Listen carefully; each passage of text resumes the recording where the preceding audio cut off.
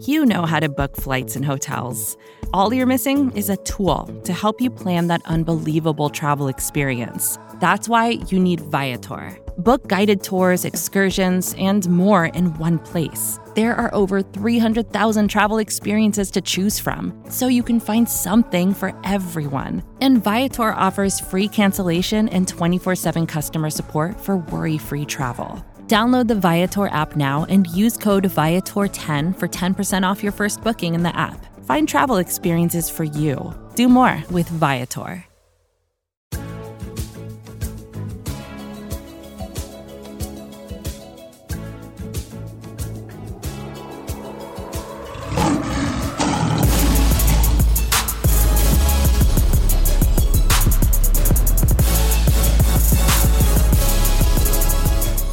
Well, look who it is. It's the Pride of Detroit PODcast back in your ears again. We never go away. You can't make us go away. We're here. It is prideofdetroit.com. Pride of Detroit on Twitter. Pride of Detroit on Facebook. You know where to find us. Bringing you the Pride of Detroit PODcast. 3 letters stand for Pride of Detroit. Also the first 3 letters of podcast. That's how you get PODcast. You can find it on Spotify, Stitcher, Apple Podcasts, Google Podcasts. Just found out that someone put it on the iHeart app, iHeart Radio. So you can find it there too, just in case you're using that to listen to any of your other radio stations. You can find our podcast there or anywhere else you get your favorite podcasts. I am Chris Perfett, your adequate host at Chris Perfett, PERFETT on Twitter. I'm called adequate because sometimes I make mistakes, but you know what? We all make mistakes. We always do. Most of all, my friend, my enemy, Jeremy Reisman, the fearless leader, the punt god of Pride of Detroit, at Detroit on Lion is where you find him on Twitter. Jeremy, how you doing? Good. I'm going for a mistake-free episode today. You trying to bat 1,000? No hitter, baby.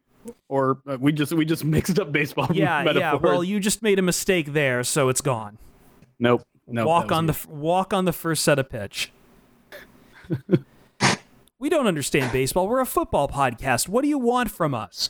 Go to Bless You Boys. All right, jeez. Don't go to Bless You Boys. Go to us. Let's see. Let's bring in our third member. Ryan is caught the death disease today. Ryan is dead. Ryan is dead, everyone. No, he's got the flu or something. So instead, we're bringing in the math bomb. When you have a problem, break glass in case of emergency and drop the bomb. Math bomb. Kent Lee Platty is once again back with us. Hi, Kent. Hey, guys. Glad to be here. I don't have another nickname for you. I don't have a walk-up music for you. You're just here. That's the way it usually works. I'm just kind of around, lurking in the background. We can't like a non-dangerous stalker. I wanna put the "You Dropped a Bomb on Me" song in there. That works. I was thinking some Megadeth, like some "Exterminate Them All" or something. I don't know. I forgot Megadeth songs. As long as it's an early one. No, I'm not a big fan of their later stuff. Who is? I'm a Megadeth hipster. Well, I've seen it all now. Anyway, we're here to talk about preseason game 2 for the Detroit Lions. Hooray. Very exciting, I know. Let's talk. We're going to talk a little bit about Matthew Stafford on this podcast because we really don't have too much else to talk to about otherwise there. Winners and losers from preseason game 2. Mailbag, which I have some problems with Jeremy right now. Jeremy, I think you also teased a rage corner, if I remember correctly. Yeah, if we can sneak it in there, I'll do a mini rage corner. We're gonna do our opening monologues. Maybe you can put your rage corner in there, unless you have you're just dying to get notes out about this game. Houston Texans 30, Detroit Lions 23. It's the preseason. The score doesn't matter. Once again, Stafford doesn't play. Some starters do play, and I think we're starting to kind of get some of this. This one's tough to break down, but I will cede the floor to you, Jeremy. You get prima noctis on this. Well, I mean, it was an inauspicious start to the game, right? Because we pretty much picked up where the Lions left off against the Patriots. You know, the first quarter is kind of what you pay attention to the most in a preseason game because that's where you're going to get most of your starters. The Lions start out by letting the Texans drive all the way down the field, score a pretty easy touchdown without much resistance, except for, they did force 1 4th down, but the Texans easily converted. Then the offense goes 3 and out. Then there's a bad punt. The Texans get in field goal range. They kick a field goal. Then the Lions offense goes 3 and out. And then things kind of started to settle a little bit after that. And that's where the huge difference between this week and last week was like, that's how the entire game went last week. It was just 3 and outs on offense, no resistance on defense. This week, Lions finally got something going, at least on both sides of the ball. Offensively, Josh Johnson, nothing all of the first half. We can throw out pretty much his entire first half. It was bad. I don't know how much you want to read into that. The guy was barely with the team a full week, playing with a bunch of backup receivers and all that. But defensively, we finally saw a little bit of a turnaround. We saw the starters hold on, play for almost the entire first half, which was a surprising thing that maybe was a little bit controversial for some people that were worried about the health of guys like Darius Slay or Tracy Walker or A'Shawn Robinson even played most of the first half. But they finally got it together. And granted, Houston's first team offense pretty much only played that first snap, but we saw some playmakers, which is something that we didn't see at all. We saw Andrew Adams make a play. We saw, I don't want to get too much into our winners losers, but Jalen Reed made plays. And that to me was at least a little bit promising, knowing that the back end of that defense, because we still haven't seen the starters on the defensive front in the game, but the back end played okay. That first drive was bad. I'm not going to sugarcoat it, but it got better as the game went on. So it was a game that was at least a little more tolerable to watch, which was nice because that first game was rough. Yeah, I think that's kind of the story out there. I'm not quite sure how much else to take out of this game. As you say, we did get some of the first string, and that's what I like to see. I think I talked about this last week, but I do need to see some more out of this team before I can buy into a lot of what's going on, and I'm really not interested in trying to sugarcoat second or third string, hey, this guy made a nice catch here, and try to sell that to you and project that as to say, oh yeah, the Lions' depth is good. The offense, they definitely put up more yards this game, Jeremy, but as you said, there was definitely some struggles with the first team in a few places. So. Yeah, well, it's hard to know how much to read into what, but I think the big takeaway from offense on Saturday night was, where the hell did this David Fales come from? Because he was dead to rights. I'm telling you, that wasn't David Fales. I had buried the guy because of how bad he was in the preseason and training camp. I think everyone had. There was no question that David Fales was not going to be on this team week 1. And then he goes out and almost has a perfect day in the second half. Now, granted, we're talking second half of the second preseason game. That's against 3s and 4s rather than 1s and 2s, which is what he faced last week against the Patriots. But, you can't really deny his performance. They were good throws. He was actually a little bit mobile in the pocket and kind of had a pocket presence a little bit there. And, we saw how bad Josh Johnson was in the first half. David Fales led this offense on touchdown drives, 2 of them, which is something we hadn't gotten all preseason. So it's exciting just to see a little bit of potential there, even though I'm not sure how real it is. I have to trust my eyes, and my eyes tell me I saw David Fales lay a turd for 3 weeks in training camp in the preseason and play well for 2 quarters. Let me stop you before you go completely off the rails there. A, I want to hear more of Ken's theory that this wasn't David Fales. B, if it was David Fales, that is called can't go back energy, Jeremy. That's your rational mathematical analysis. That is called can't go back. Ken, we've got a few minutes here before I want to get onto our Stafford topic. So let me hear your big one big takeaway from this game that isn't too nitty gritty. Yeah, I came into it hoping that we could see a lot more from the linebackers and from the wide receivers, and the wide receivers at least paid off.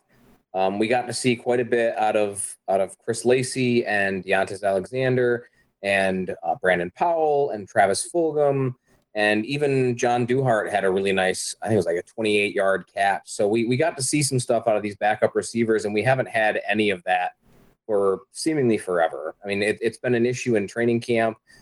I know out of Houston, I heard some good reports about a couple of players, but the big thing that we were hearing from Detroit media was that the reserve receivers were having trouble getting open. So they were guys that I really wanted to see. And I came away at least way more positively than I came into the game thinking. I thought they were struggling to find anybody that could make any kind of an impact. And now we've got a real battle going for that 4th and 5th spot. Well, the one person we didn't see in this preseason game, and we didn't see him the week before either, is Matthew Stafford. And already out now from several outlets is the question and the concern about if it is indeed concerning that Matthew Stafford hasn't played in these preseason games. I know there's some out there who are the slappies who are already rolling their eyes and saying it doesn't matter, it's preseason. Maybe you're right. I don't know. I don't know how valuable it is to have him. All I know is that more teams were playing there. Like, I think, Jeremy, we saw, at least in the first week, a lot of teams kind of copycat on the Los Angeles Rams and New England Patriots, depending on who you believe did it first, on not playing any of their starters, because it wasn't a problem for the Rams last year. They didn't play any of their starters. They went out and, of course, go to the Super Bowl. What happens after the Super Bowl? I don't know. I blacked out. You can't hear that from me. But I think in the second week, we did see more teams start to slowly settle in with their first stringers. We didn't see, Lions started to do that as well, but not with Matthew Stafford. And there's questions, of course, about Stafford's health from last year, or, how what's the word, durable he's going to be this year. So, it makes sense if you're worried about the health to sit him around, but what do you make of the question itself? That is it concerning Matthew Stafford hasn't played in the preseason? Because I don't want to write this question off entirely.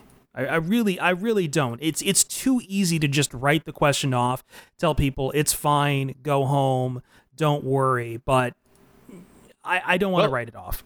I'm going to, because I don't get the panic here. I think this is more common than you're leading on. Mitchell Trubisky didn't play. Doesn't he need the snaps? He's not very good so far. He's still probably learning that offense. Doesn't he need the playing time? No, but I want all the franchise quarterbacks like good rational reasons to say Stafford shouldn't be playing, rather than just telling people you're stupid, because that's what creates a lot of this divide sometimes. I'm not calling anyone stupid. I'm just saying this is a common thing that a lot of people do, especially with franchise quarterbacks. Aaron Rodgers didn't play. I'm pretty sure Tom Brady isn't or won't play until the 3rd preseason game. Like, this is new for Matthew Stafford, new for Detroit, but this is not new in the NFL. Coaches know that, and look at how the Lions offense has been this preseason without Matthew Stafford. You protect that asset at every opportunity that you have, and he is getting these joint practices, which are almost these joint practices are almost ideal for the kind of live reps for Matthew Stafford, because there's no risk of injury. There's, as Matt Patricia said, you can do a lot more scheme stuff because you're not putting it out there on tape, and you're getting pretty close to live reps and you're getting a lot more of them. And you can also manipulate the settings, so you can get your 2-minute drills in when you might not actually get that in a preseason game. You can get 3rd and longs, 3rd and shorts. You can manipulate all that in practice and do it against an opponent, not just your own guys. So I really don't get why people are wringing their hands about this. It doesn't seem like a big deal to me. Well, I don't think too many are. I think it's just a question posed because it is. For someone who's new to the idea of it, though, sure, is tuning in. It's like, hey, where's Matt Stafford? He should at least play, a series here. He did also have a 6-day break, so they are trying to ration him very carefully. I don't know if rationing it, I don't know if saving him for his health is something you can really do. It's football. An injury can happen almost at any time. There's no mileage on Stafford before he needs to be taken in for service. So, but I definitely get the logic of not wanting to run him. The only argument I would ever make against to it, and it's kind of a tangential one, and it's one I'm not even saying that is my main concern, but I would say, when it comes to the whole point of exhibition is to, I've heard this people call the preseason exhibition. And to me, exhibition basically means you're out there to make a sell to people on something. I don't know if the Lions need to sell anyone on anything. All I know is that sometimes Ford Field, fans can turn on their own team pretty quick, as they did in the preseason. Obviously, this was on the road. No worry of that there. And I don't think Stafford playing helps or hinders those Bluebirds either. Just, I don't know, maybe there are some people out there who's like, I want to see what Stafford's doing. And I think that's a challenge for us because we're trying to cover the team, we're trying to cover the nitty gritty, and also not just deliver just straight up Kool-Aid. But I don't think him playing in these preseason games helps that at all either. Kent, your thoughts on Stafford? I think it's fine. Just like you said, a lot of teams do this, and we're just not used to it in Detroit. For me, the preseason comes down, what do you need to see? What do the coaches need to see? What do the players need to get done? I know during the game, a lot of people were making a big deal about Darius Slay being in as long as he was. And for me, I don't think the coaches need to see anything out of Darius Slay. I don't think they were doing that as punishment for him talking about a new contract or because they felt they needed to see more of him since he hasn't practiced as much. I think Slay just wanted to be out there, and the coaches were obliging it. And for Stafford, he's had health issues last year with his back. He's been having a million different family things he's had to deal with. He deserves to have a little bit of time off. And what is he really gaining from going into the second preseason game? The only benefit I could come up with, because I tried, the only benefit I could come up with was working on taking snaps from Frank Ragnow in game time settings, which is something he hasn't done yet, and working on timing with his fourth and fifth guys, which he can do that in camp. Those are both things that he can do in camp. You're just doing it in a game setting. So that's not a huge benefit. It's a benefit, surely, but not one that you're going to go out here and go, oh my God, I can't believe we're losing all these valuable reps. They're not all that valuable. So I'm not worried about it. I think we'll see him a little bit this coming week, and we might even see him play less than we're used to seeing in the third preseason game out of the starters. Yeah, I was going to say, we said last year, Jeremy, preseason game 3, that's your dress rehearsal game. That's where you want to see the starters. Are you thinking anything if it comes around and it's like, yeah, no Stafford for the dress rehearsal? That would shock me. Okay. I would be very surprised. I bet he gets close to a half next week. And if he doesn't, then I would start worrying about, okay, maybe his back isn't 100%, or maybe there is something that the Lions are hiding. But that's dress rehearsal, and Matt Patricia said so. Like, they're going on a full regular schedule from now on, even though the game's on Friday instead of a Sunday. Like, they're going to do scheme stuff. They're going to do game planning. They're going to probably play some of their starting wide receivers. I mean, why aren't we talking about that? Why aren't we talking about Marvin Jones or Kenny Galladay or Danny Amendola? Like, those guys haven't played either. So I don't know. You know why, Jeremy? That's not the quarterback position. Like, I mean, I know that sometimes we assign an incredible amount of value to quarterbacks to the point that we're giving them, QB wins and all that. But like, this is the most important position in all of offensive football. Like, hands down, you can't argue any other which way. You have a quarterback or you don't in this league. And, the Lions have a quarterback, but... You're right. It's just funny to me that there's like conspiracy theories, like the Lions are trying to protect Matthew Stafford from criticism. Like, that was one theory that's been popped up. That's but a very boring conspiracy theory. I want to come up with better conspiracy theories now. We need more Chilean parasites. Oh man, that is a blowback. That is a blowback to first season of PODcast, the Chilean parasite. I was going to try to come up with something with Area 51. That's new and hip and in with the kids today. Stafford was, Naruto running at Area 51. I don't know. Well, maybe they're harvesting so hard.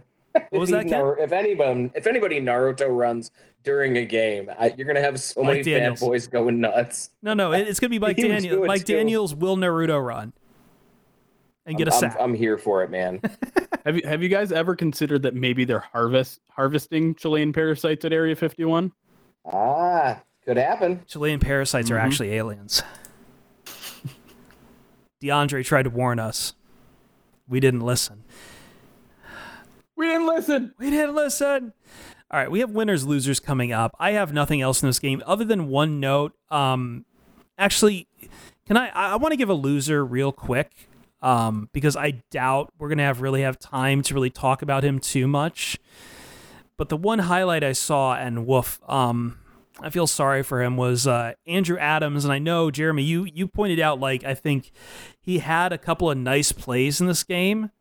But all I know is I turned on SportsCenter when I got in to work tonight. And there is Andrew Adams. I forgot who he was defending. Jarrell Adams. Was it Jarrell Adams? Yes, thank you. It did not go well for Andrew Adams. I've never seen a safety thrown to the ground by a stiff arm before. But it happens. Well, in defense of him, now his family has like a nice takeaway gift. They can cut out that piece of the turf and have his face imprint right there. Wow, you're meaner than I am. You're meaner than I am. I'm trying to bring some light to this. I don't know why you would just bring that up to hurt the guy, so I might as well try to make a joke out of it. It's a low light. Hey, guys, here's a terrible thing that happened. It's not that terrible. It's a play. It was pretty terrible. It actually wasn't even his worst play in the game, but it was. What was his worst play? What would you say was his worst play? He gave up a touchdown where he misplayed the ball. And the first angle that they showed, it just looked like he was trying to undercut the ball. But they showed another angle, and he misplaying the ball as being pretty generous for how far out of position he was when that pass was in the air. Well, I feel he didn't play he it was well in the at right all. position. He just he thought he was in the right position instead of continuing to back up. I'm sure he thought he was in the right spot, but he wasn't. Not even close.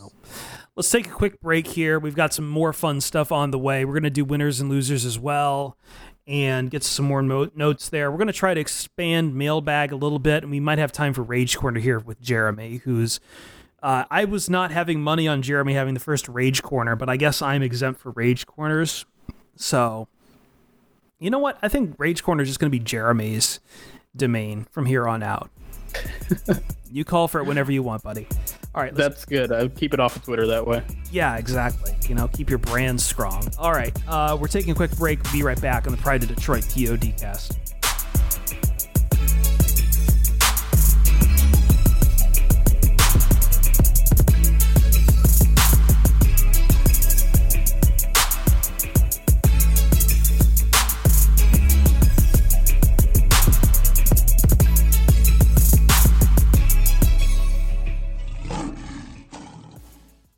PrideofDetroit.com. Pride of Detroit on Twitter. It's the PODcast. Get it on Stitcher, iTunes, Apple Podcasts, Google Podcasts, Spotify, iHeart. Real quick question to you guys. Do we riot next year if the Lions, the wearers of Honolulu Blue, do not get to play a preseason game in Hawaii next year? What? Where did that come from? I was watching Rams Cowboys and just thinking, like, man, it'd be cool to have a preseason game in Hawaii. I think it'd be cool to be in Hawaii. Yeah. It's Honolulu watching Blue. from home. I don't really care so much about the preseason. Yeah, I'd like to watch a preseason game from Hawaii. No, that's what I mean. Like, let the Lions go to a preseason game in Hawaii. No, they can play it wherever. You, me, and Jeremy. We can go to Hawaii. We can watch it from Hawaii. I think that would be better. Back in like a bar in Oahu or something. Get some Konas. Yeah, that's fine. I don't care where the Lions play. Personally, they can play it in Australia for all I care. But no, it's better. It's better for Hawaii. I'll take Hawaii over London any day of the week. I guess with Delani Tavai on the team now, they've got a Hawaii connection. So we could have a haka before the game. I'm actually now I'm on board. I want it in Hawaii now. Well, you think Leo's going to still be on the team though next year? Why not? He's always in camp. He is always in camp. They'll bring him back. Now I'm thinking of other places where I'd want to see it. Like, I mean, you know me, you know what? It'd be nice to have an NFL game in Japan sometime. Oh yeah, there it is. Just there it is. Out there. Yep. Check that one off the podcast bingo board. Japan mention. Trust me, we got some more coming up mailbag. There was when I looked up foreign Lions teams. There's a football league in Asia, and there's a Lions team in Sri Lanka. So maybe we can go there. We can have a Sri Lankan crossover game. I just remember they had a really awesome logo. It had like a lion holding a dagger. Oh, yeah. There's whole worlds of American football that people don't even know about. If you go to AmericanFootballInternational.com, AFI review, they cover like IFAF football and like all minor leagues from like across the world. They have like a Europe top 20. You will find teams you will find levels and universes of football teams and names and logos you've never heard of, and you will be amazed at what people can fit on some of these uniforms. It's really cool. We should do that sometime. We should just like sit down and go through some of the IFAF rosters and be like, yeah, that's a cool name. I'd like to see that in the NFL. There's a league in Kenya. Did you know that? I didn't know there's a Kenyan one. Now I got to look that up. There's an Egyptian one too. I've seen people write about that one. I was too busy pulling the logo from the Colombo Lions for you guys to see. 'Cause it's just awesome. It's a lion holding a dagger. You can't go wrong with that. Yeah. It's great stuff. All right, let's do winners and losers here real quick. A big winner I know, I'll just give this one out free before getting individual ones real quick. Jalen Reeves-Maybin seems to be the highlight of the night for the Detroit Lions. Yeah, I mean, no question. The guy was all over the place. I think the biggest takeaway for me was just how good he was in run defense. I mean, the biggest question... I mean, I came into this offseason thinking he was done. He was not going to be on the team. He was too small. Matt Patricia keeps talking about how he likes his linebackers big, 250, long, all that stuff. Jalen Reeves-Maybin was none of that. He comes in, he's a little bit heavier than he normally was. He's still kind of in the 239, 245 range, so still not quite what he wants. But he played big on Saturday night. I think he led the team in tackles, had a couple run stops, one tackle for loss, almost had another. And then obviously he's still the best coverage linebacker that the Lions have. So big day from him. And I know Kent was talking about, he was hoping the linebackers had a better game in this better week in this game. And I think they did, mostly because of Jalen Reeves-Maybin and what he showed. Yeah, it's rare that you have a guy who doesn't make any mistakes. And I was, like I said, I was watching the linebacker specifically, and he played almost the whole game too. Jalen Reeves-Maybin played a lot, and I don't think I saw him make a single mistake. I don't think he ever waited too long to shed a block, struggled to shed a block. He darted through the gap a couple of times. He's always been explosive, even dating back to his college days. And then, of course, as you mentioned, his coverage skills are still good, but I don't think he did anything wrong in that game that I saw. Somebody find me a bad play in that game, so I at least know there's something. All right. And I mean, now that this is 2 back-to-back games for him too, which is huge because consistency is everything. All right, Jeremy, give me your loser from this game. Well, we kind of already talked about Josh Johnson, so I'm gonna go actually the Lions return game. I think this is something that Lions fans just assumed was going to be good again because Jamal Agnew is healthy and all that, but he's never really been a very good kick returner and showed it again on Saturday why he isn't. He wasn't great as a punt returner either. In fact, no one was good as a punt returner. Lions have all these guys that are in competition, and I can't tell you who's going to win it. I think Jamal Agnew is probably still going to be their punt returner, and one bad day doesn't mean he won't be. But in terms of kick returner, who are you going to choose? Because Tommy Lee Lewis looked really bad at it. Tom Kennedy had a muffed punt return. I mean, who else is out? Brandon Powell slipped. Brandon Powell slipped. That's right. I think the one guy that I'm still waiting to see, and it doesn't seem like they're taking him seriously as a kick return candidate, is Ty Johnson. And he hasn't shown anything either in the rare opportunities he's had. So I'm very disappointed by the return team. And I know kick punt return is a dying art in the NFL, and it's probably not all that important in the grand scheme of things. But I expected more out of this crew, and we didn't get it on Saturday. Winner for Kent. Who do you got? Well, you already brought up the big one in Jalen Reeves-Maybin, so I don't really have to go too hard into that one. But the easiest winner as far as expectations versus how they played was Will Harris. It's hard to explain to fans who don't attend training camp how bad Will Harris has looked in training camp. He struggled in every phase. He struggled as a run defender. He struggled in coverage. He's just had a really rough camp. The learning curve seemed to be really, really large for him. And you didn't see that at all in this game. It wasn't a perfect game. You still had some rookie moments where he was a little bit hesitant in coverage, particularly later in the game, actually, which was surprising. But early on in the game, he was on fire. The dude was flying all over the field. I mean, the fumble recovery for a touchdown is going to be the big play that people point to. But in coverage, he played really well. In run defense, he played really well. He was flying all over the field. He was making very clean tackles.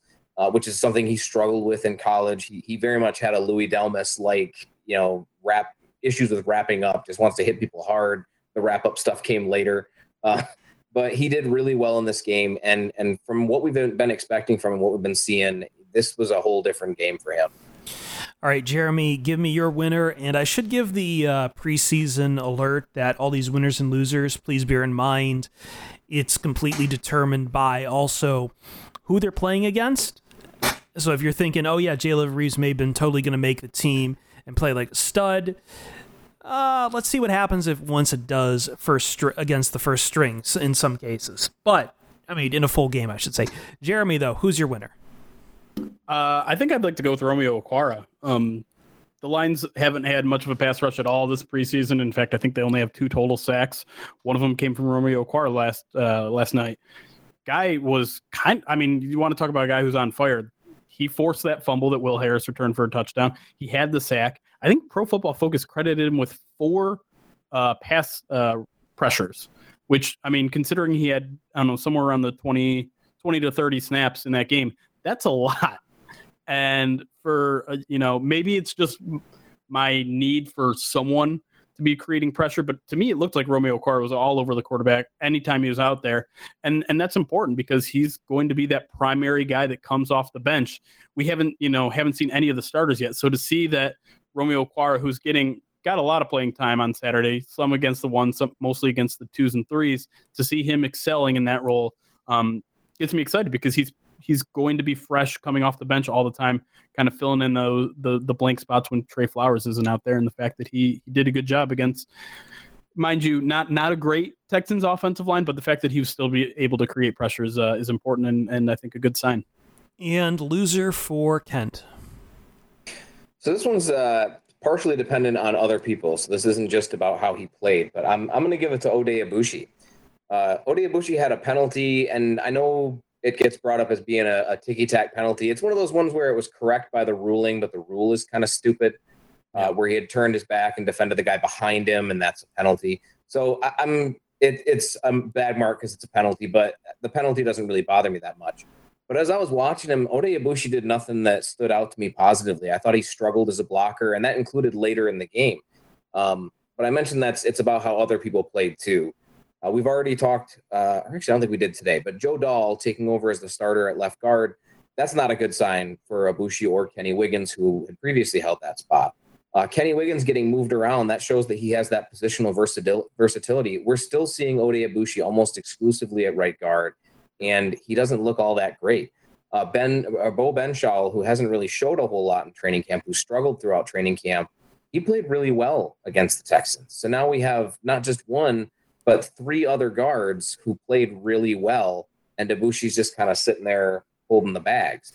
I don't think that he's on the roster bubble just yet, but if he's not, he's pretty close to it. I think he's a guy that was brought in to add that veteran presence and be able to provide some good blocking for the team, and he just hasn't shown that he's really got any upside in that. So he's going to be the guy that I'm marking down for this one, mostly because other guys just played better. All right, and I'm going to real quick give my winners and losers so we can get to Jeremy's Rage Corner. Winner, we talked about him before, David Fales. I don't think he's going to get that backup job. People seem to be in love with Josh Johnson for some inexplicable reason, but again, it'll never make sense to me. Yeah, it'll never. You gave me a great story, Kent, about like the kind of Jekyll and Hyde Josh Johnson goes through when it comes to scouting him. Like, you had talked to some AAF scouts and some XFL scouts or something about like he seems to show up well when it comes time to like, scout him out when he needs to do the drills, but then just it shuts off when it comes to game time. It's like a guy who interviews really well and then he gets out there and doing it, and you're like, I don't remember him. I remember him being a lot better before. It was a lot better in hindsight. That completely mirrors what we've seen in his first week too already. Like he was I wasn't there obviously in Houston, but all the beat reporters were like, yeah, Josh Johnson already kind of looks better than David Fales. And then we go out on Saturday night and it's the complete opposite.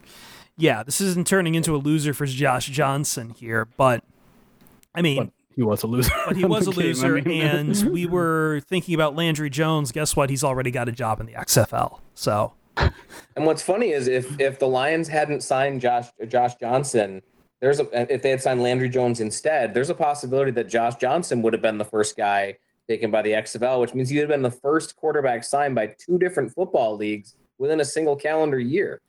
Yeah, I think the XFL got the better one there, but now we're just splitting hairs on backup quarterbacks. But that's what it is. And for my loser, all of us at home having to deal with the oncoming hell of coaches. It will carry over into the first couple of weeks, but of coaches trying to review pass interference and what they think is pass interference. We saw it on display in this game in probably the most aggressively idiotic ways possible. And I don't know if I can take it. I really don't. Like, I guess I hope that maybe this goes away during the regular season, but something tells me it's not going to.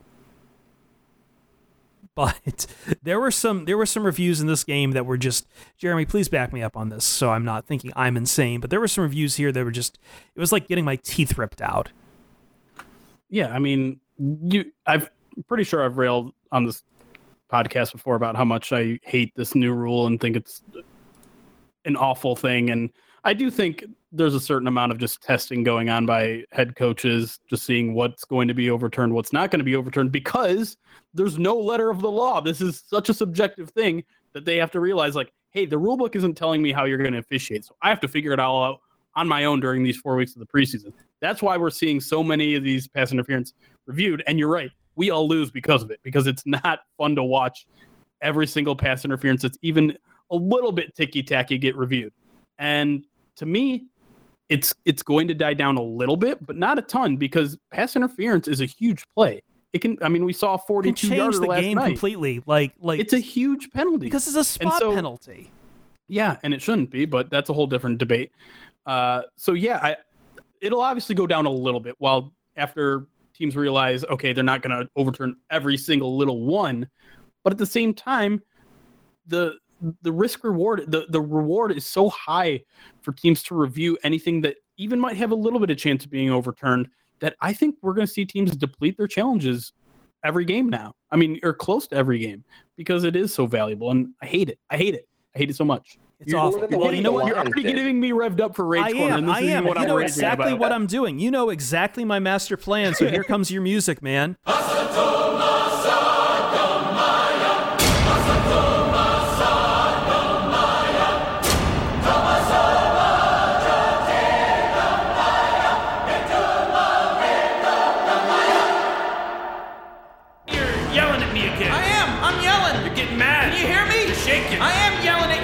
Reckon you can suck my yelling. Can you take a break? Yelling. Can you take a break? I'm yelling at you. Can you take a break? Yelling. Can I get my sucked? Can you hear me? Yelling. Can I get my sucked? Yelling. Yelling. You ready to suck now? Have you got it all out? Mad, ain't you? Stupid. Red face. Listen. Now you're calling me stupid. Listen. Yes, I am. This is kangaroo court. You know what? You have a constitutional right to be a dumbass.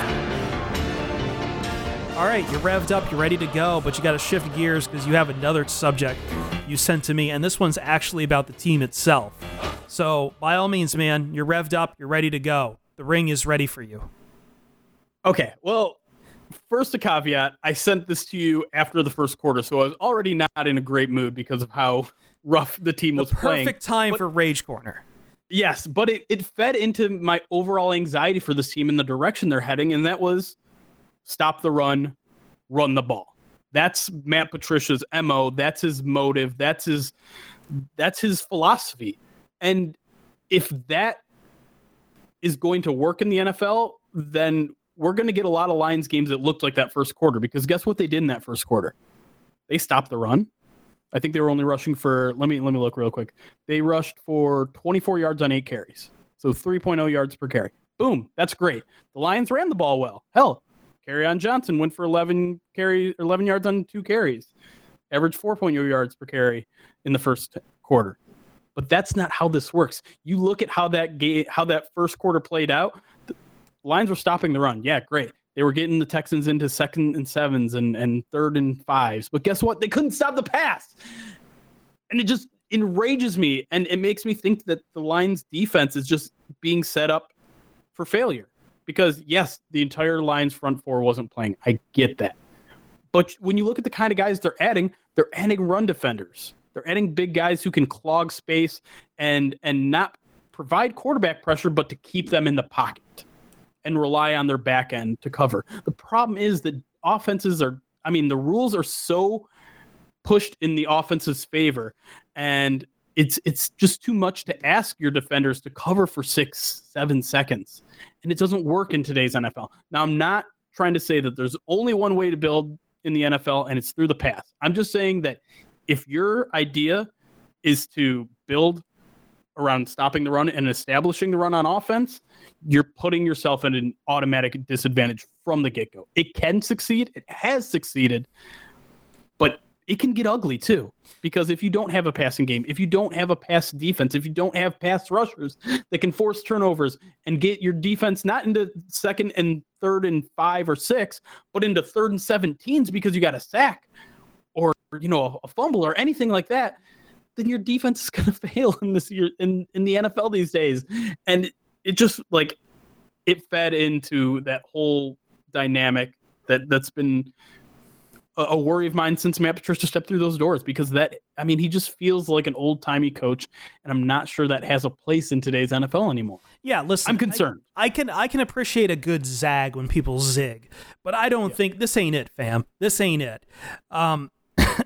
Maybe it works out, but as you say, Jeremy, just look at the NFC North right now. Minnesota Vikings have great receivers. Aaron Rodgers is still out there and still slinging the ball. Say what you will about Mitch Trubisky, but it's clear they want to pass in Chicago. Just in your division alone, we're talking about you need to defend against the pass. Meanwhile, out there across the rest of the league, everyone else is starting to adopt more college schema, starting to finally have trickle down from Mike Leach concepts. And I don't think that wanting to go ground and pound, maybe that might work for you on offense, but you also have Matthew Stafford too. I would have thought maybe you're trying to figure out how to work him first before deciding you need to run the ball a lot. But I think to your point, Jeremy, I think the more concerning thing there is the fact that this defense has now stopped the run first, because all that's going to really do is kind of enrage a lot of people, and that it's okay, great, you're going to hold them down to maybe run the ball on 1st or 2nd down, maybe hold them to 2 and 7, or then 3rd down is 3 and 4, and then they can get a quick tight end pass out and just beat you every time, and that's going to wear down your defense after a while too. Yeah, I just hope that Trey Flowers and hopefully Deshaun Hand is ready for the regular season, because they need pass rushers. That's what this defense is really missing, and I'm not sure how much Matt Patricia really values pass rushers, because like I said, he's always been more about containing the quarterback than attacking the quarterback. You saw it with the Patriots in terms of the way they built their team, and I know, okay, well, yeah, build like the Patriots, it works, but a lot of people have tried to build like the Patriots, and they can't. Right, and it's even been frustrating for some Patriots fans, and a lot of times the Patriots' defensive weaknesses are covered up by a guy named Tom freaking Brady, who you can throw anything at him in terms of the score, and he'll be the ultimate equalizer. But the Patriots have not been a very good pass rushing team in general. Now, also the one thing that might ease all of my concerns right away once the regular season starts is we're seeing a vanilla defense. We're not seeing a lot of blitzing from the linebackers. I expect to see a ton from the linebackers. And if that works, if Jelani Tavai and Jared Davis, we haven't seen yet this preseason, if those guys become your ultimate pass rushers, that's fine.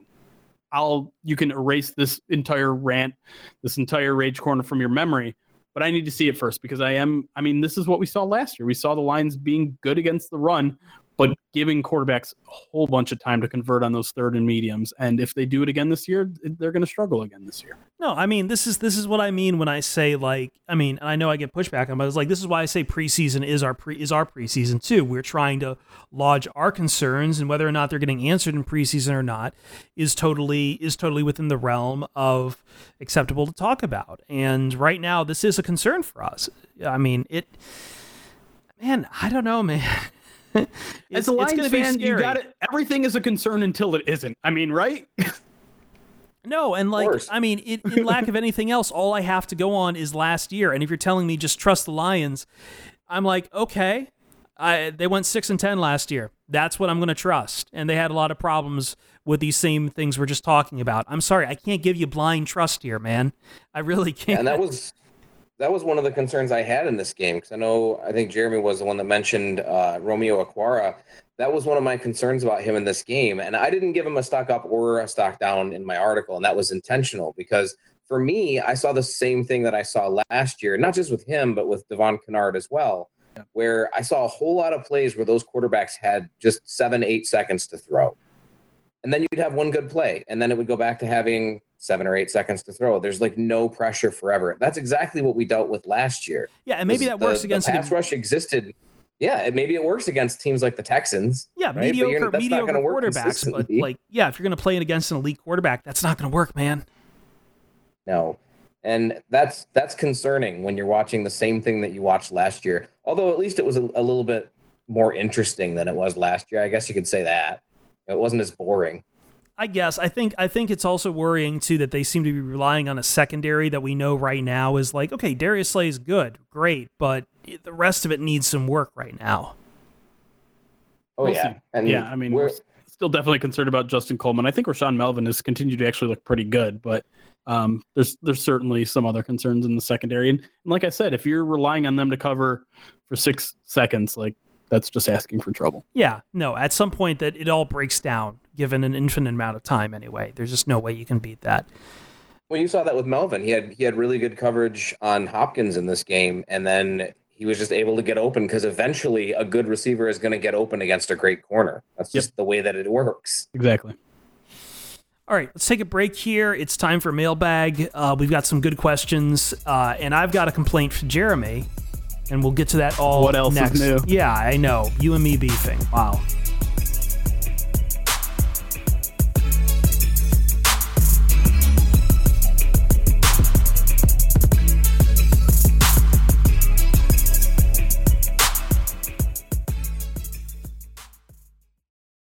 Mail time. The mail's here. Here's the mail, it never fails. It makes me want to wag my tail. When it comes, I want to wail. Mail time. Hashtag AskPOD as always on Twitter. Get your questions in or look for the threads every week. Jeremy got a first bite in on a lot of these questions here. And he told me he was going to do that, and I was too tired at the time to really push back. And I don't know what to do with this sometimes. I feel like the magic's been ruined. I mean, it sounds like you only have yourself to blame for not telling me not to do it. Maybe. I don't accept responsibility that easily, though. So let's start. You know what?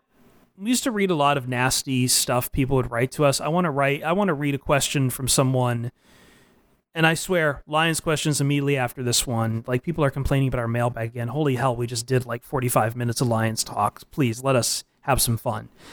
Let's see here. From Cole at Good Looks Kun, asking us, love this podcast. New listener, and you guys have me hooked. Well, welcome to the Empire. 2 questions. First, for the adequate host. Brief thoughts on JoJo Bizarre Adventure Part 5 ending. Oh, boy. I haven't gotten there yet. I'm sorry. I let you down. I'm terribly sorry. I'm burning my way through the second half of season 2, part 3. Like, this is what happened. I had some very busy months here before we really got the preseason kicked up into gear. And then I fell down a hole and started watching a anime about working out. And just other things have been interfering with my life. I am not someone who maybe I'm going against the grain here, Jeremy. I'm not someone who binge watches easily. Like, I still have so much on my list here. I still have to go watch The Boys and all that stuff. I don't know when I'm going to get around to it. Well, to me, it's always a matter of just getting started. It's that initial, I hate to use the word, but it's that initial momentum of like, all right, I'm finally going to sit down and watch The Wire. I'm finally going to sit down and watch whatever. Like, and then once I get going, it's just rolling downhill from there. I can knock out a series in 3 days. Maybe for an anime like JoJo though, it means like 20 episodes a season too. So it's a lot more work here. But I mean, I'm working on it. I'll get back to you. I will say I'm in love with the show still, and apparently there's a lot of people who agree with me because I made a JoJo joke on Twitter about the Lions. Do you have a stutter? A JoJo joke?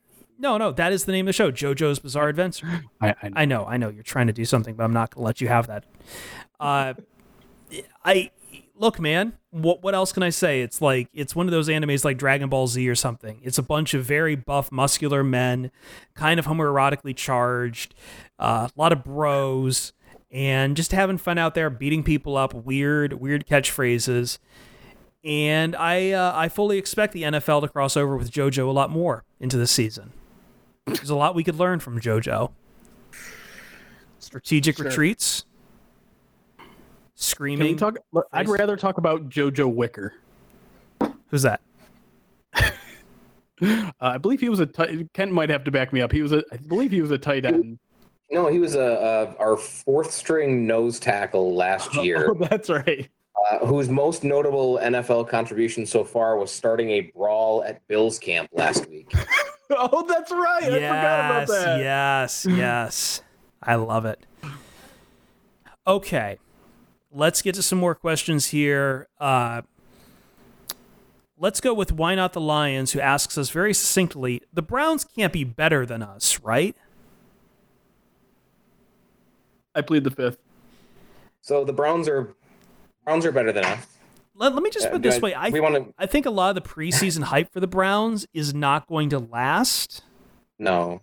I mean, they're not as good. They're being hyped up like they're an immediate Super Bowl contender, and they're not, but they are way better than we've seen the Browns forever. I mean, they have a quarterback now, which is something they haven't had since forever. I mean, that's the running joke, right? They've had like 30 something quarterbacks since the team was brought back. But their defensive line is really good. It's really good. It's not just okay. It's a scary defensive line. And then they have Denzel Ward at corner, so they have a top tier cornerback on their defense. There's holes. I mean, there's holes on their team. They don't have the strongest linebacking core. Their receivers weren't that good, but suddenly they have Odell Beckham now and Jarvis Landry, and they're a pretty formidable team where they haven't been, and it's been a very quick turnaround because they haven't had a quarterback for so long. They've been building the team up for a couple of years now, but if you don't have a quarterback, you're never going to notice. Right. And then they got their quarterback, and now, oh crap, they've got an actual team. I think the Browns are really good. I think them being favored to win the AFC North is a little bit rich for me. But it's not to me. Who else? I can at least see the argument. Yeah, I can at least see the argument. I don't think the Steelers are going to be. Steelers and the Ravens have taken. Yeah, I don't think the Steelers are going to be completely disastrous. But I mean, I know from looking at win totals, no one's kind of the clear-cut favorite in the AFC North. Yeah. Just by going by win totals, though. And again, a lot of this is based on public perception. Browns win total over under at 9, Lions at 6.5. Yeah. So there's that. I want the Ravens to be good because the Ravens have brought in multiple advisors over this offseason who ran triple option. And we don't get to see that in the NFL. And think you've already started imagining it. You know what that'll look like. It's going to be amazing. I was down in Georgia Southern Country when Jeff Monken was still the head coach. Now he's at Army winning double-digit games. When's the last time you can say Army was winning double-digit games with a triple option? I want to see Jeff Monken in the pro. So. I want to see Jeff Monken in the pros. All right. I'm here for it, man. I'm very much here for it. All right. I'm excited about that team. Yeah. Well, I think everyone is. I really think everyone is, and Baker Mayfield is kind of creating almost a heel character as well, and I'm kind of here for it. I'm one of the guys who roots for the heels. So, all right. Billy Sims made me do it, stepping right in the doo-doo. Thank you, Billy, for doing this. What do you make of the NFL partnering with Jay-Z? So if you haven't heard the news, Jay-Z is partnering with the NFL as kind of a bit of an ambassador for social justice issues. And that's a term that's been beaten into the ground. It really doesn't mean much. Like, just listen to, like, if someone says social justice warrior, that is a key for me to tune that person out, because you have nothing valuable to say if you're using the term social justice warrior as like a pejorative. Because imagine what you're saying there. But Jay-Z is also going to reportedly get a majority ownership in an NFL team. Eric Reed has been railing against him. My whole take on this is twofold. One, I don't really know what to make of it, because I really can't think of the last time Jay-Z, like, consider how long Jay-Z has been like filthy rich, right? So how close can he be to a lot of these issues at the end of the day? And just, I mean, I don't care your background. If you've been up there in the clouds with the Kardashians and Beyonce or whoever else is in that Rock Nation orbit, you're kind of detached a little bit from the streets. The second point I want to make is, if he's looking for majority ownership, is this how we finally resolve all these people who want the Fords gone for the Detroit Lions? The answer here is clear. Jay-Z should be the majority owner of the Detroit Lions. That went a direction I wasn't expecting. I am suggesting a compromise here. That's a hard compromise to ignore. I don't know. I saw some of Martha's interview that she's doing this week, and I don't know if I want anybody else to take over it. I'm starting to buy in completely to our over 90 owner and her future with the team. Firestone, baby. No, don't do this. We just did this with Mike Ilitch too, and it didn't end well for Tigers fans. Right. Firestone is not Ilitch. It's Firestone. Okay. GA Lions fan, do you think any Lions will sign an extension before the start of the regular season? We had Joe Dahl. Well, yeah, there's Joe Besides Dahl. Joe Dahl. I have to think Graham Glasgow's next. Yeah. He's been playing fantastic during training camp, pretty good during the preseason as well. He's all but, I mean, I don't think there's even a competition at right guard at this point. I think it's his job. And I'm glad you mentioned that. I was actually talking about that with my brother the other day about Graham Glasgow, because he was asking why they've been playing him so much, even though he's only missed one snap since he's been drafted.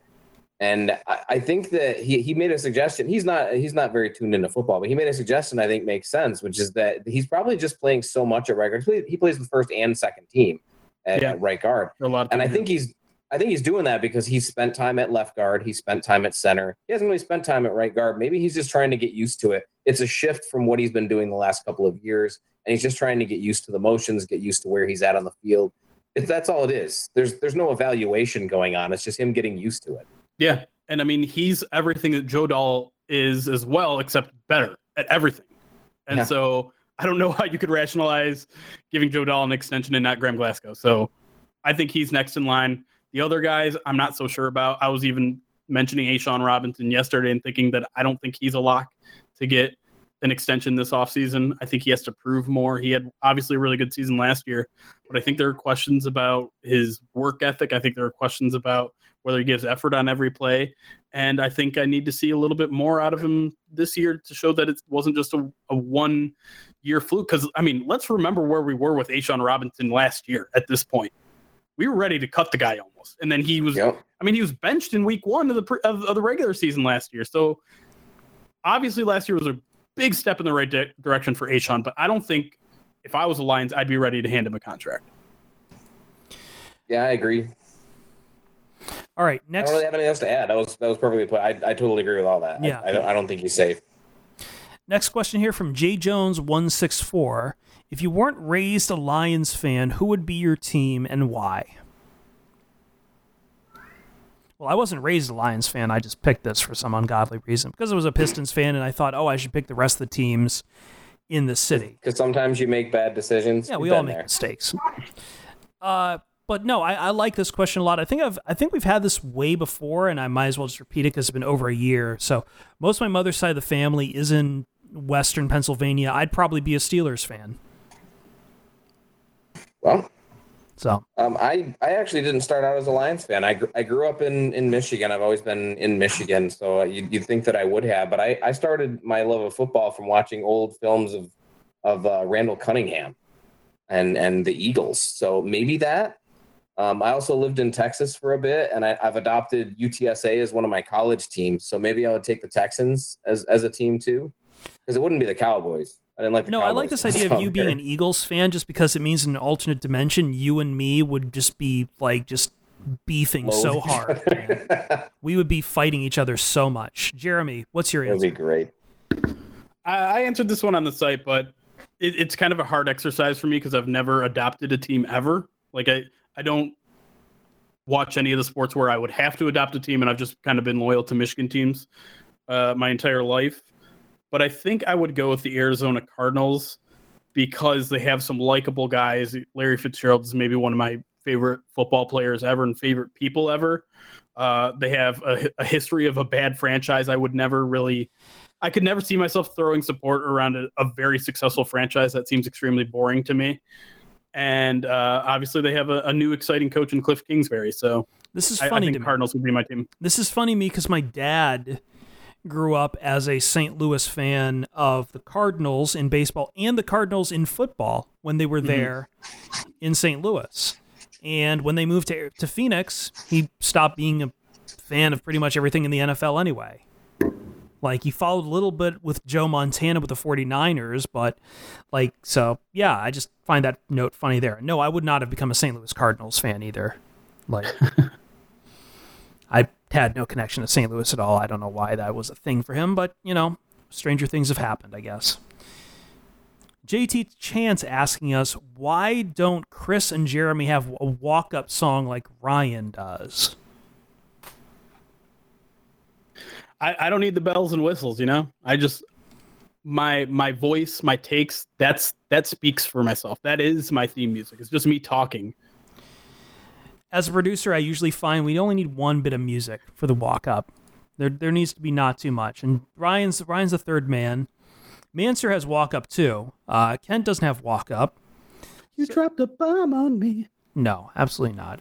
Dang it. It's just something that happens, man. Some people have walk-up, some people don't. It's just how things worked out. There aren't enough good math songs out there for me to be able to use.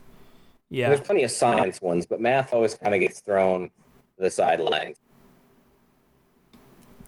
Now I'm trying to think of something there, but I can't think of anything. So yeah, I've got nothing. All right, let's take another question here. Bud Dog, very simply, tacos or burritos? Oh man, Burritos. Why do I gotta choose? Burritos Why are do I easy. gotta choose? It's easy. It's burritos.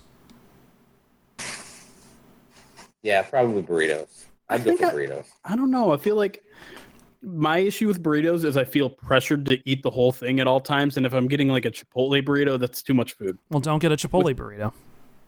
Well, okay, but I'm just saying, like, in tacos, everything's portioned out a little more evenly. So I'm like, all right, I've had 3 tacos, not gonna have a 4th.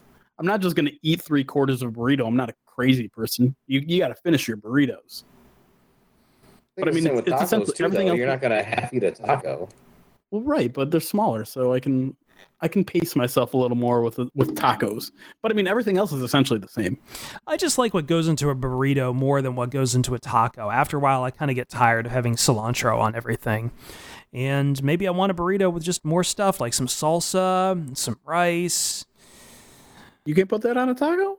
I mean, you can, but if you're just getting like a standard street taco, it's some meat, and then you're throwing on a little bit of onion and some cilantro, and then maybe some queso fresco. But really, it's simple. Tacos are supposed to be simple. It's supposed to be like a quick snack of meat with some dressing. That's it. All right, I'll allow it. All right. Trying to find some more questions here. Did you have anything else that stood out in your mind, Jeremy? Because you snuck a peek at all these. I haven't looked in a little bit. Well, I'm going to punish you now. Kevster, top 10 fried foods better than mozzarella sticks. I also answered this one, and the funny thing is I answered this question back in 2016. I mean, we didn't have a list cast, but I mean... Do you want me to go over my list? You don't need all of them. Just give me your top 3. And then I have some questions for you on your list. I'm going to change it a little bit. Oh, jeez. Number 1, calamari. Number 2, egg rolls. Number 3, crab rangoon. I like it. I'm imagining like fried chickens above that too, right? Well, my list was appetizers only, so it did not include. But that includes chicken tenders. I did have boneless wings at 8. Chicken tenders, you mean? Chicken nuggets. Boneless wings. That's not a thing. Yes, correct. There has to be rules in the when we start referring to wings. There has to be rules, man. There has to be hierarchies that are followed, or else we're just gonna have Tyson calling them wings with a Y and a Z. And we can't let. I'm an anarchist, but I can't let anarchy reign over chicken. I just can't do it, man. The overall point is mozzarella sticks is not even in the top 10. Can I ask you this one question? Are mozzarella sticks or fried pickles? I don't really like pickles that much. I like pickles on burgers and relish on hot dogs, but one or the other. Which one are you taking? Mozzarella sticks. Mozzarella sticks or jalapeno poppers? Jalapeno poppers was 4 on my list. Okay. I haven't had one of those in a really long time. Delicious. Can't really do too many fried foods. Hank Fan 232425. Off the top of your head, do you know how old Van White is? Once again, Jeremy, you ruined this one. I just wanted to point it out that you ruined it. That's all. I want to point out that I actually nailed it. I was off by 1 year when I guessed, because I am a game show nerd. Yep. Joseph R. Sweeney. Funniest football player name of all time. That's a question. Adewale Ogunleye. Well, he gives wait. He gives us some suggestions here. Jake Butt, Steve Breston, Kalen Ballage, or Ballage, or whatever. What was that kicker? There was if we're not including the NFL, there was a kicker whose last name was Shank. And there was the Bears guy named Blewett. Yeah, Blewett, yeah. I mean, if we're gonna go like the body part route, will anyone ever beat Dick Butkus? No. Yeah, I don't think we give enough credit to the fact that Dick Butkus is probably the funniest name in all of sports, and yet no one laughs about it. Which I still do. Which probably accounts to the sheer terror that Dick Butkus will put in you, and B, because people don't want to laugh because it's a bear. It's a legendary Chicago bear, and that just makes me laugh at him more. There is a Dick Butkus school or like a freeway or something in Chicago. I will laugh at it. I don't have the energy right now. I really don't. Butkus. Let's see. GM26 wants to ask, this is our last question here. Free agent signings. I'll get us a legit question here. Any buyer's remorse yet on any free agent signings? Anyone you feel confident will earn or outperform their contract? Those are two opposite questions. Ken, I also answered this one already, so I'm curious as to if there's any free agents that the Lions signed this offseason that you would have buyer's remorse over. Not so far yet. I think you mentioned Justin Coleman as one, right? Yep. And I think that's an easy one that we're going to see quickly, right? If Justin Coleman doesn't start working out, if he starts struggling early, we're going to notice that real quick. I think that Jesse James is going to look like he was overpaid because I don't think he's going to be that much of a receiving option. I think he's going to be more of an outlet for Matthew Stafford. So I don't think that he's going to get all the big, huge plays. He's not going to make a bajillion catches that justify a larger contract. So I think that there's going to be a lot of fans that fall on that and say that he's disappointing. But he was brought in to do both that and block, and he's doing both of those things so far. So I think that's going to be one that's deceptively okay as a signing. But I think Rashaan Melvin only being on a 1-year deal might be the biggest part of remorse we could have, because if Rashaan Melvin works out as a starter opposite Darius Slay, the Lions then have to either re-sign him at a cost that's going to be potentially prohibitive, or they're looking at trying to fill that void with somebody else and having to have that player compared to somebody who actually played well. You know, one thing that's been working in Rashaan Melvin's favor is that the Lions had such a horrible situation last year at CB2 that he doesn't have to play at an all-pro level to look like a massive improvement, right? But if he comes in and plays well, and like really well enough to justify potentially a second contract. That could be the biggest part of buyer's remorse for this Lions team, is that they only got him on a 1-year deal. That's a really interesting take. I hadn't thought about that, but yeah, that's like a very optimistic take on the Rashaan Melvin signing, while also being kind of a pessimistic take. Like if he does work out as well, and we would also kind of be sitting here criticizing the Lions if they had handed him, like a 3-year, $20 million deal or something like that. Right. But yeah, if he does work out, that is kind of a downside to it, is that they did only sign him to a 1-year deal. That's something I hadn't considered. All right, I think we're going to leave it there. Once again, thank you for downloading the PODcast. Catch it every week here. We'll be back next week, dress rehearsal game, and I think we're going to try to start getting some guests on here, kind of round out our coverage and get ready for you for the regular season. It's almost here, baby. I can't wait. Let's go. Let's go. See you, Starside. Thank you for listening to the Pride Detroit PODcast. We are on iTunes and Stitcher. Our main theme was produced by Brian Shepard. You can find him on Twitter and on SoundCloud at I am Brian Shepard. IamBrianShepard. Thanks a lot to him. Check out his stuff. He's been great. He gave us Victory Monday, so go check him out. That's I Am Brian Shepard. And thank you for everyone who keeps listening and makes us one of the greatest Lions podcasts possible. Y'all are awesome. See you, Starside.